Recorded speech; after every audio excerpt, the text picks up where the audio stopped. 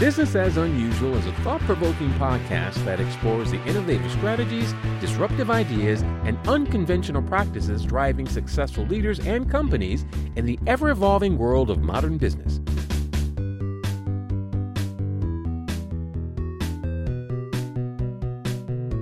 Subscribe, comment, and share for weekly inspiration with our host, Aisala.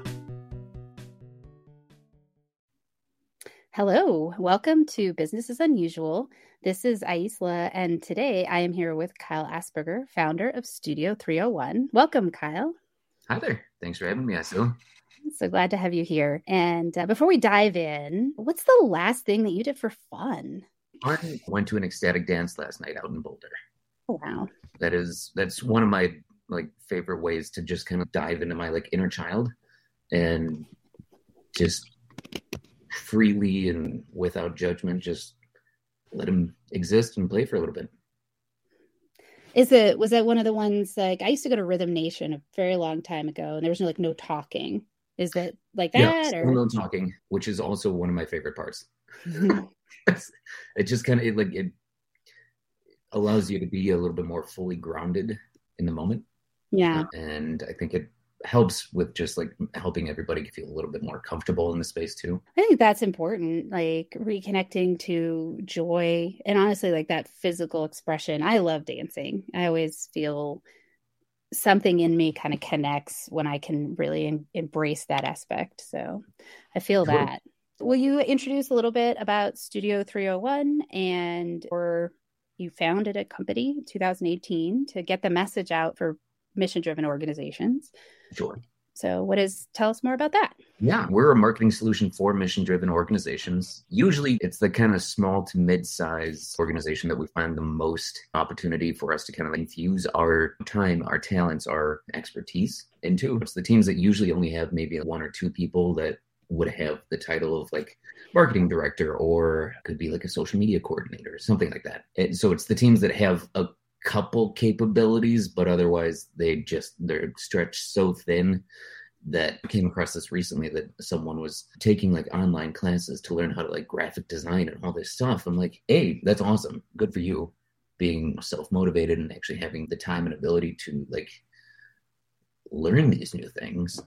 But also, if you're doing this for the size of the company that you're talking about, you should have a more significant partner in the fold that is here to assist you just on an as needed basis, somebody that you can just reach out to whenever and just say, hey, we're working on this video production, we can't handle the editing, something like that. That's where we can really come in and just partner with a ton of different. But yeah, size-wise, we're in that kind of 5 to 50 employees, 1 to 5 million in revenue, as far as the types of businesses and the other areas that we can partner with. To give you, I guess, a personal side, the Studio 301, the 301 within that's my home address. So from birth, I was adopted into my family. And so that was my childhood home address, which my parents still live at to this day. And so really what that just embodies is the foundation of my life personally. That's a great way to honor your path, to bring that into the business. Thank you for sharing.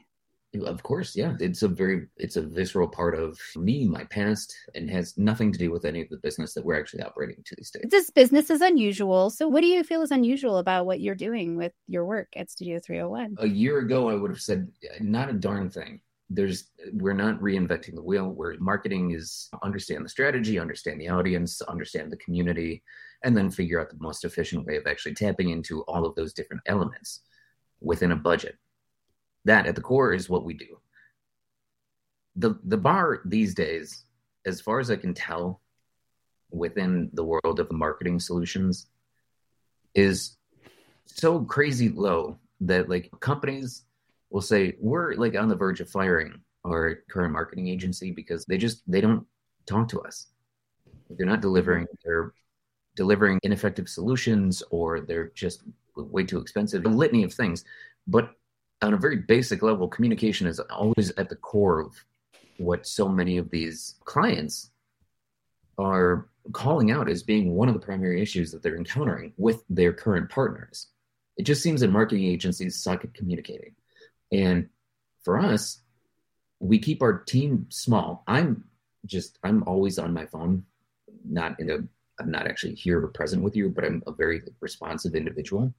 So me being more or less the first touch point within the company, you're going to be heard and you'll be responded to. And from a hardcore empath, somebody who's at least understood in many cases probably what your company is going through, what your team is encountering on a regular basis. So you're not only going to be receiving a response, but chances are you're going to have solutions presented to you very early on. And they're solutions that are attainable for your team. Like, that's the key. Is we don't say, here's exactly how much we're going to cost, because I have numerous different partnerships that kind of can cater to a range of different needs in varying different scopes. And so because of that, we can really cater our deliverables, our services to the respective clients to be able to cater to their budget, their timeline, needs, whatever. And if we can't actually handle it, we'll point them to a trusted partner that can.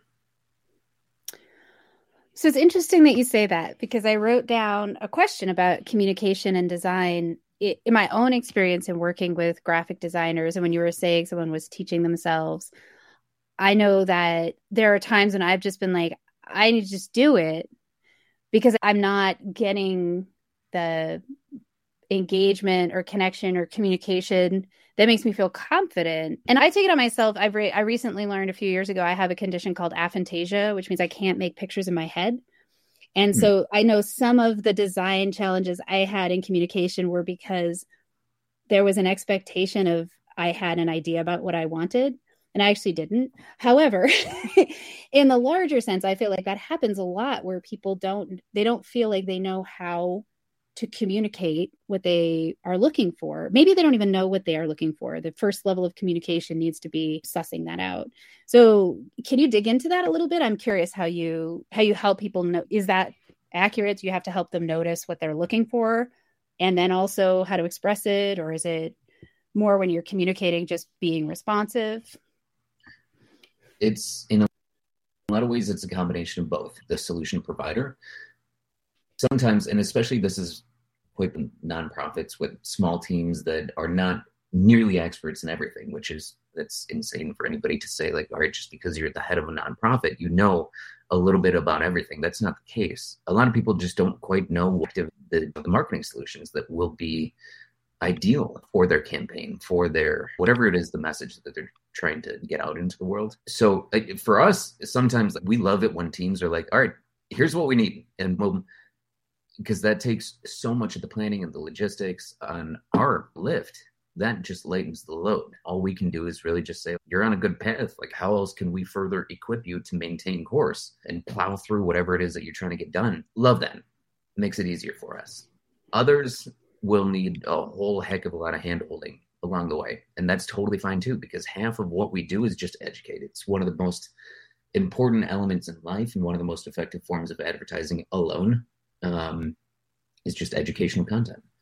But from our side, we don't make a move until we have total client sign off on saying all right, this is a good direction. This is going to help us really tap into the market that we're trying to. And to do that, we have to very clearly lay out, well, here's the plan. Here's how we're going to do it. And here's all these different moving pieces has to be obviously clarified. A note which kind of floated around my head as you were kind of saying in relation to the individual that was teaching themselves how to graphic design. Communications design alone is a very interesting thing that I think in many ways is very trivialized these days. There's so many graphic designers out there and people are like, great, I have $12, make this investor deck for me. And then somebody out there is going to be like, yeah, sure, I can do that. And all of a sudden that's the resting baseline for all right, great, we got this cool deck, cost me $12. Why are you not able to make that same thing for me? You're saying it's going to be $2,500. So where's this price discrepancy coming from? Chances are the person that said they can do it for $12 was not here in the States. That's one of the key differences. But sidebar aside, when it comes to information and getting it out there in the public, design thinking is just, it's simplicity. Elevated, that's it at its core. So how do you take a body of information and most eloquently get it out in a way that your target audience can most easily digest it? When it comes to building up, say, a one-pager or something like that, the way that I always start as far as like literally designing something from like the creative direction standpoint, you got to think about like, all right, what's the most critical element? Does this have to look good, or does it have to actually get the information across? What is the most important aspect here? And if it's design, the utility is always to get the most important information across to the viewer in the easiest way possible. So from there, have you ever played the game like Tetris? So it's very similar. It is the same as like packing up a car or something for a road trip, or perhaps even more like a moving truck, something that you have a ton of different pieces.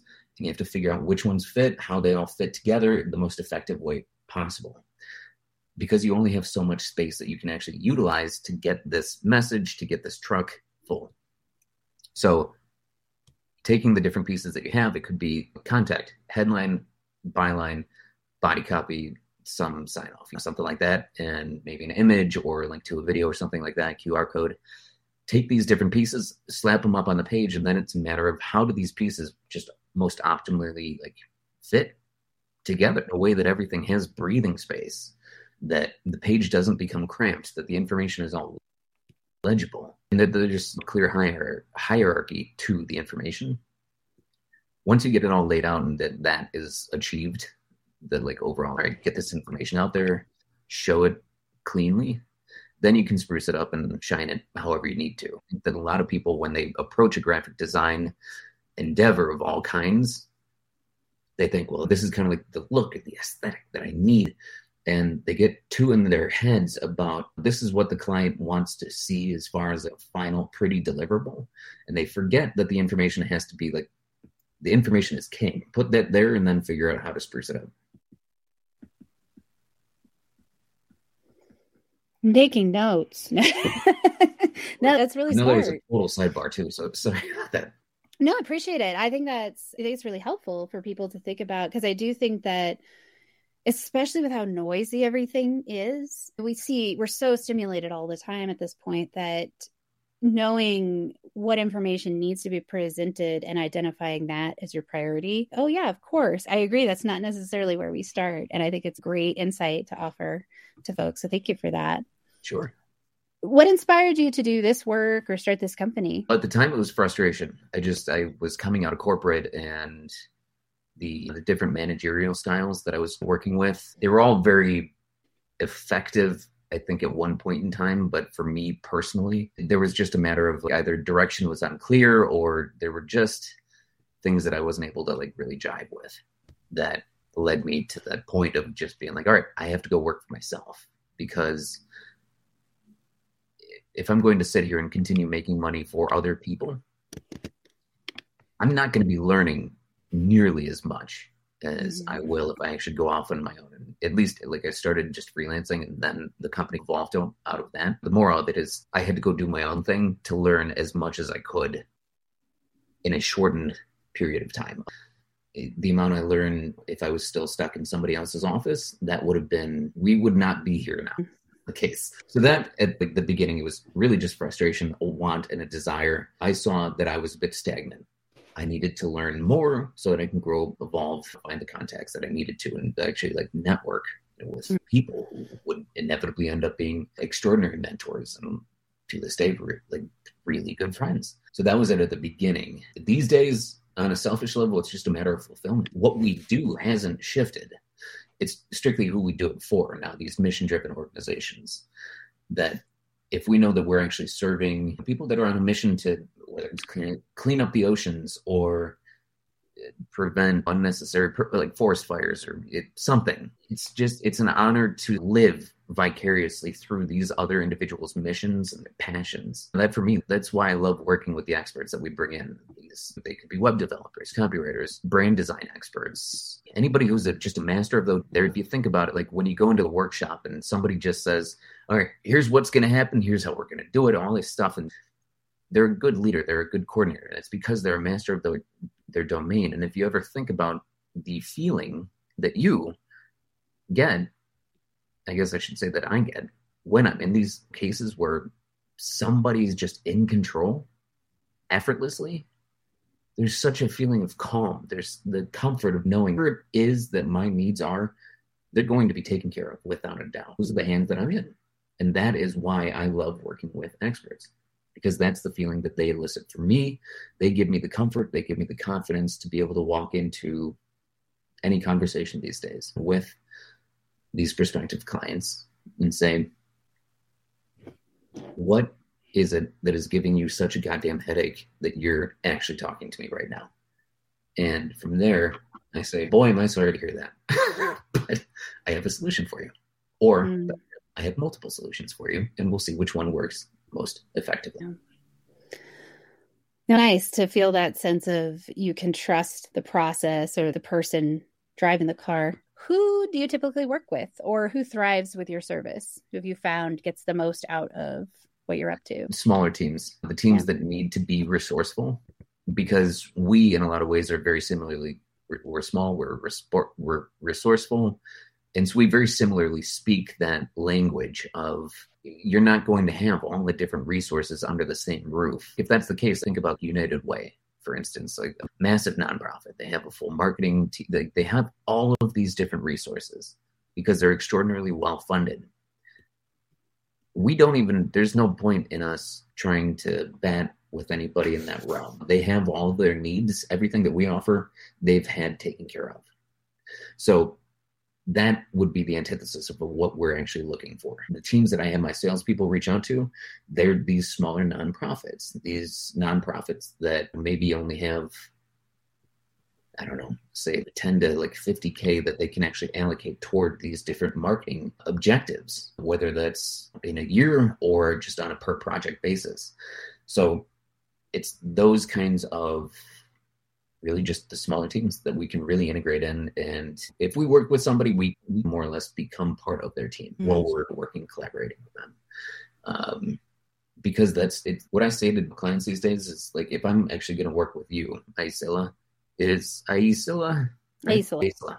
If I'm to work with you, I say, I need you to be here to support me just as we're going to be here to support you. We can't just do like a clean handoff and say, we'll be here. We need your help. We need your expertise. We need to understand the tone that your company is taking to actually resonate with whoever your audience is. We're a solution, but we need help to actually be able to provide any of the solutions that we do. If that makes sense.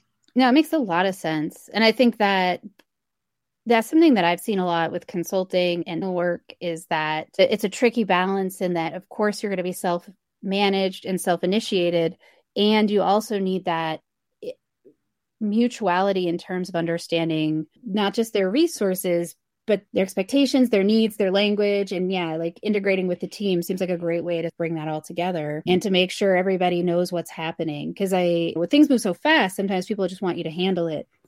But then they see where you went and they're like, oops.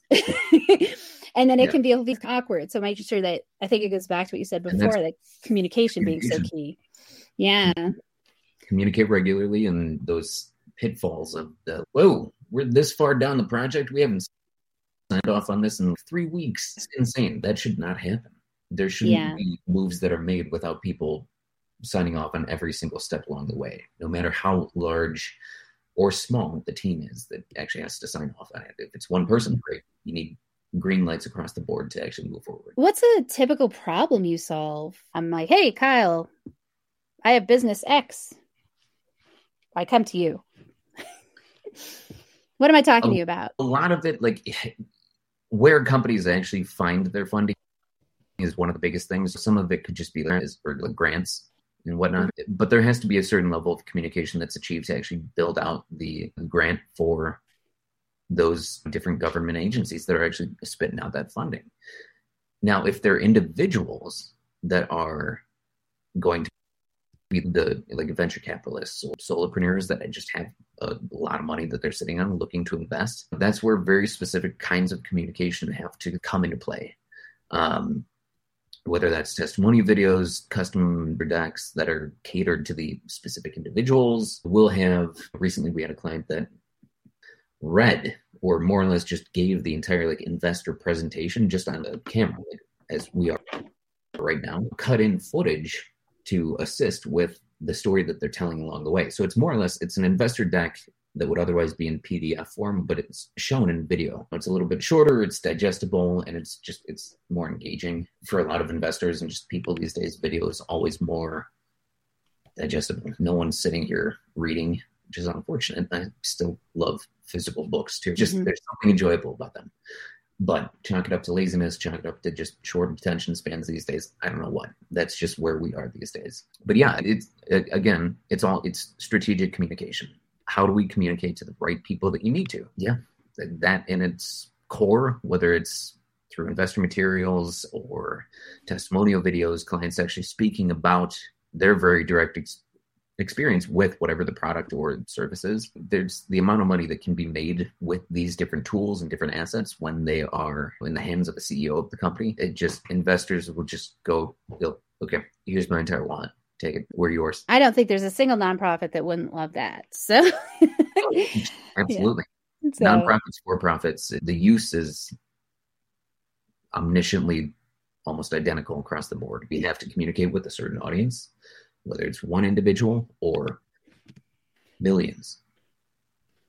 How do we cram this message down their throat in a way that it's not spammy, it doesn't hurt, or maybe it has to. Sometimes it has to be painful to actually be received by the people that need to. Think about like non-smoking campaigns. Yeah. How else are you going to get people that are chronically addicted to smoking something that actually gives you a very overall pleasing, soothing feeling?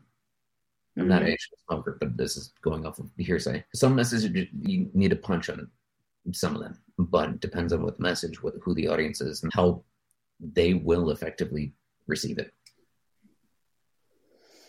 I think it makes sense that it's strategic communication ultimately, and I don't know that I've ever heard it summarized like that. It's really helpful. How will you know you've succeeded in your company? Not necessarily the specific client, but this perspective that you have of being agents of change and really serving these organizations. What's going to be the moment that you're like, okay, we're either on the path or we are definitely arriving to something that feels like the place we want to get to? We're on the path. That much I'm very aware of. Whether or not enough people know that we're on the right path, that's the part that I'm currently working the hardest on, is how do I get the word out? I have a small sales team that I work with. And this is one of those like interesting moments of what I would call founders syndrome, thinking, okay, I've done everything up to this point.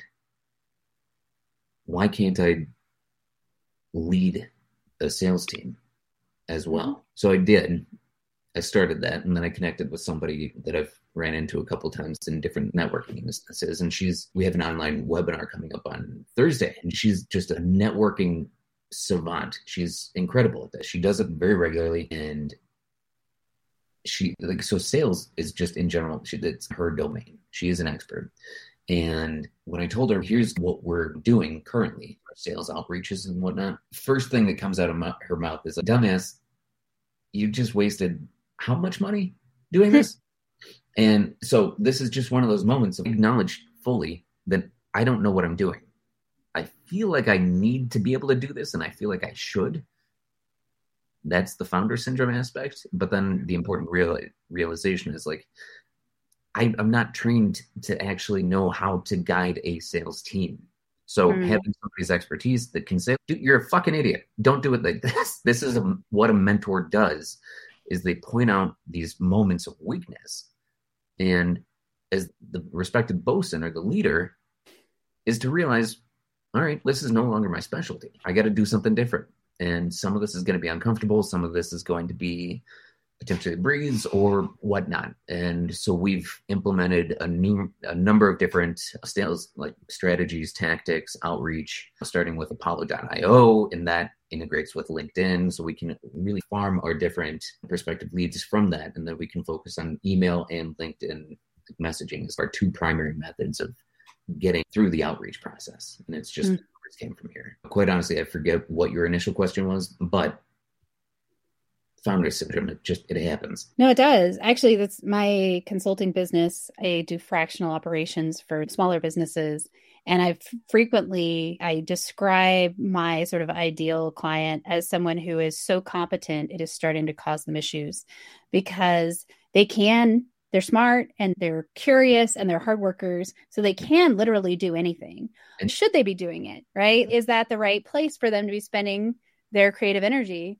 Sure. And if you can only give it like 10% of your time and energy, or better yet, your know-how, okay, you're getting it done, but are you actually doing it effectively? Are you doing it the cheapest way possible for yourself, for your company? Chances are no. Find somebody else that is that expert that can actually take over for whatever that is. And so I applaud you for noticing it. I certainly have my own moments of that. I'm not trying to pretend I'm above the fray. And I think it's a really good awareness to have as you move through the changes in your business, because every business will grow or change sometimes. And so being able to say, oh, okay, these are the places where I bring the most benefit to what I'm up to my clients and to yourself too, right? Because you're part of it. We live in a workaholic society. So you gotta really be aware of that too. So I applaud you for that. Yeah, thank you. That's perhaps one of the most important things about being a leader is just realize where your shortcomings are and actually embrace them and tell people about them. Mm-hmm. If you're embarrassed about, oh, I can't do all this and don't feel like it's so confident, good. Let people know. That's how we can help each other. No one's actually going to judge you. That's the leaders are thought to be these experts in so many different ways, but a good leader just acknowledges where they suck and other people can come in and help. Yeah. Healthy systems definitely have that kind of balance where you go back and forth as to who's leading. You're going to have this person lead your sales team because they've got that expertise and awareness of what you're up to too. Like it has to be the right fit. Yeah.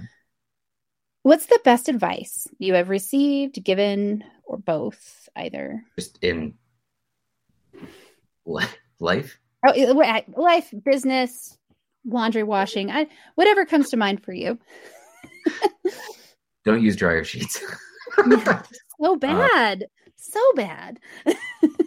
Yeah, no point. Outside of that, I don't know. A couple of years ago, I volunteered at a hotel in Costa Rica, and these two individuals that are the owners of this hotel, I put myself out there very intentionally, and I knew that they're intelligent, they're engineers by trade, extraordinarily successful hotel too. Emotionally, two very intelligent individuals. At the time, we're in the middle of COVID. I'd gone through a breakup, work stress, all the things were just piling on. And I was seeing a therapist at the time, and it was reasonably successful, but I needed just more.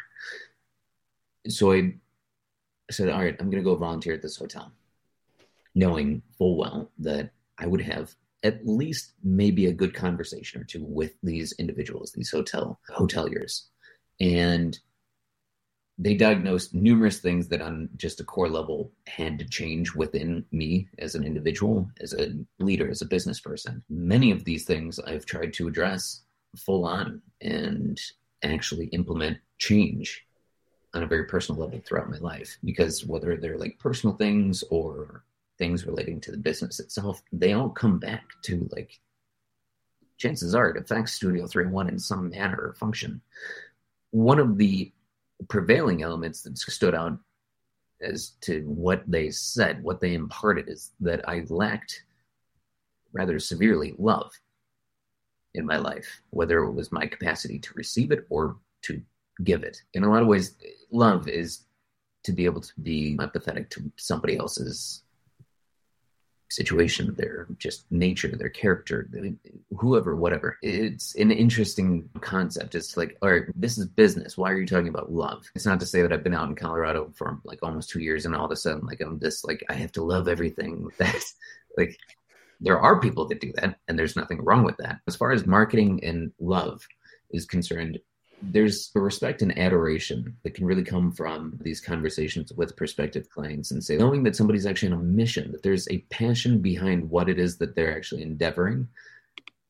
That's what makes it easier for me to love whatever they're embracing, whatever that they're trying to do. And if I'm able to love that journey for them, then what that means is that I can actually be a massive proponent of their further success.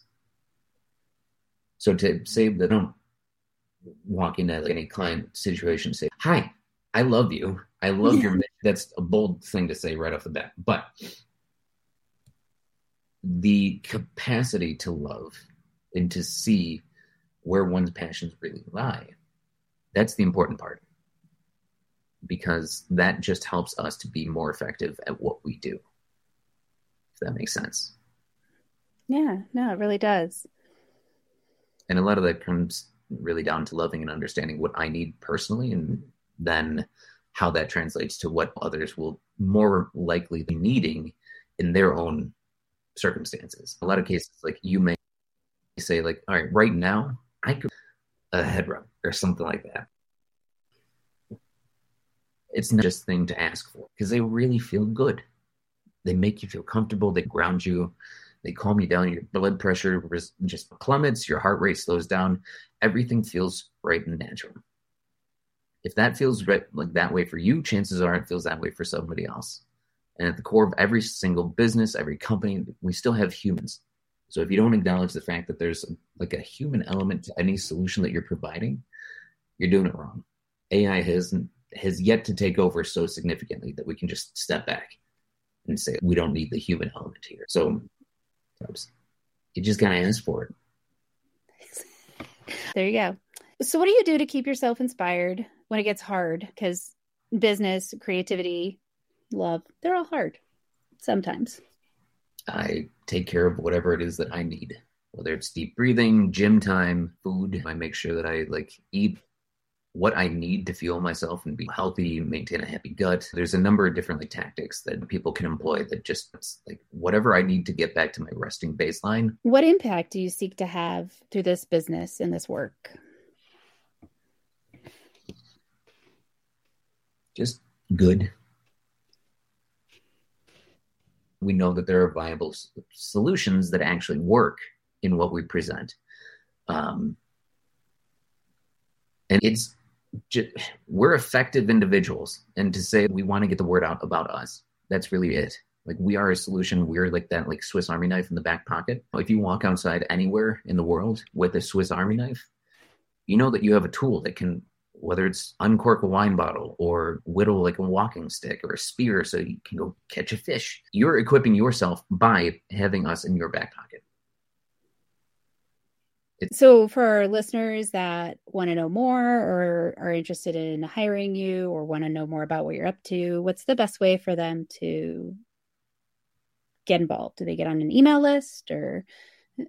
We do have an email list. We don't actually send out emails because fuck spam. There's no point. We'll reach out to people when I need them. When I can't personally give myself the head rub that I need, that's when I will spam everybody and say hi. But otherwise, it's just hop on over to our website. That's where we have the most information about the company, about who we can serve, how we do it. We have some case studies that I'm actually really quite proud of, one of which that we built out very recently. Those are some of the best instances to really kind of see and digest what we can do. And I realized too recently that previously our company was optimized for people like myself, marketing folks that do this on a daily basis. And I realized, thanks to the help of a nonprofit coach that I had a conversation with, he says, if I'm a nonprofit CEO, for instance, I don't know a darn thing about marketing. If I look at your site, it's not actually going to be anything attainable for me. I won't know what any of this means, and I likely won't even know what I need. And I said, oh, all right, I'm going to perk up here. What does this mean?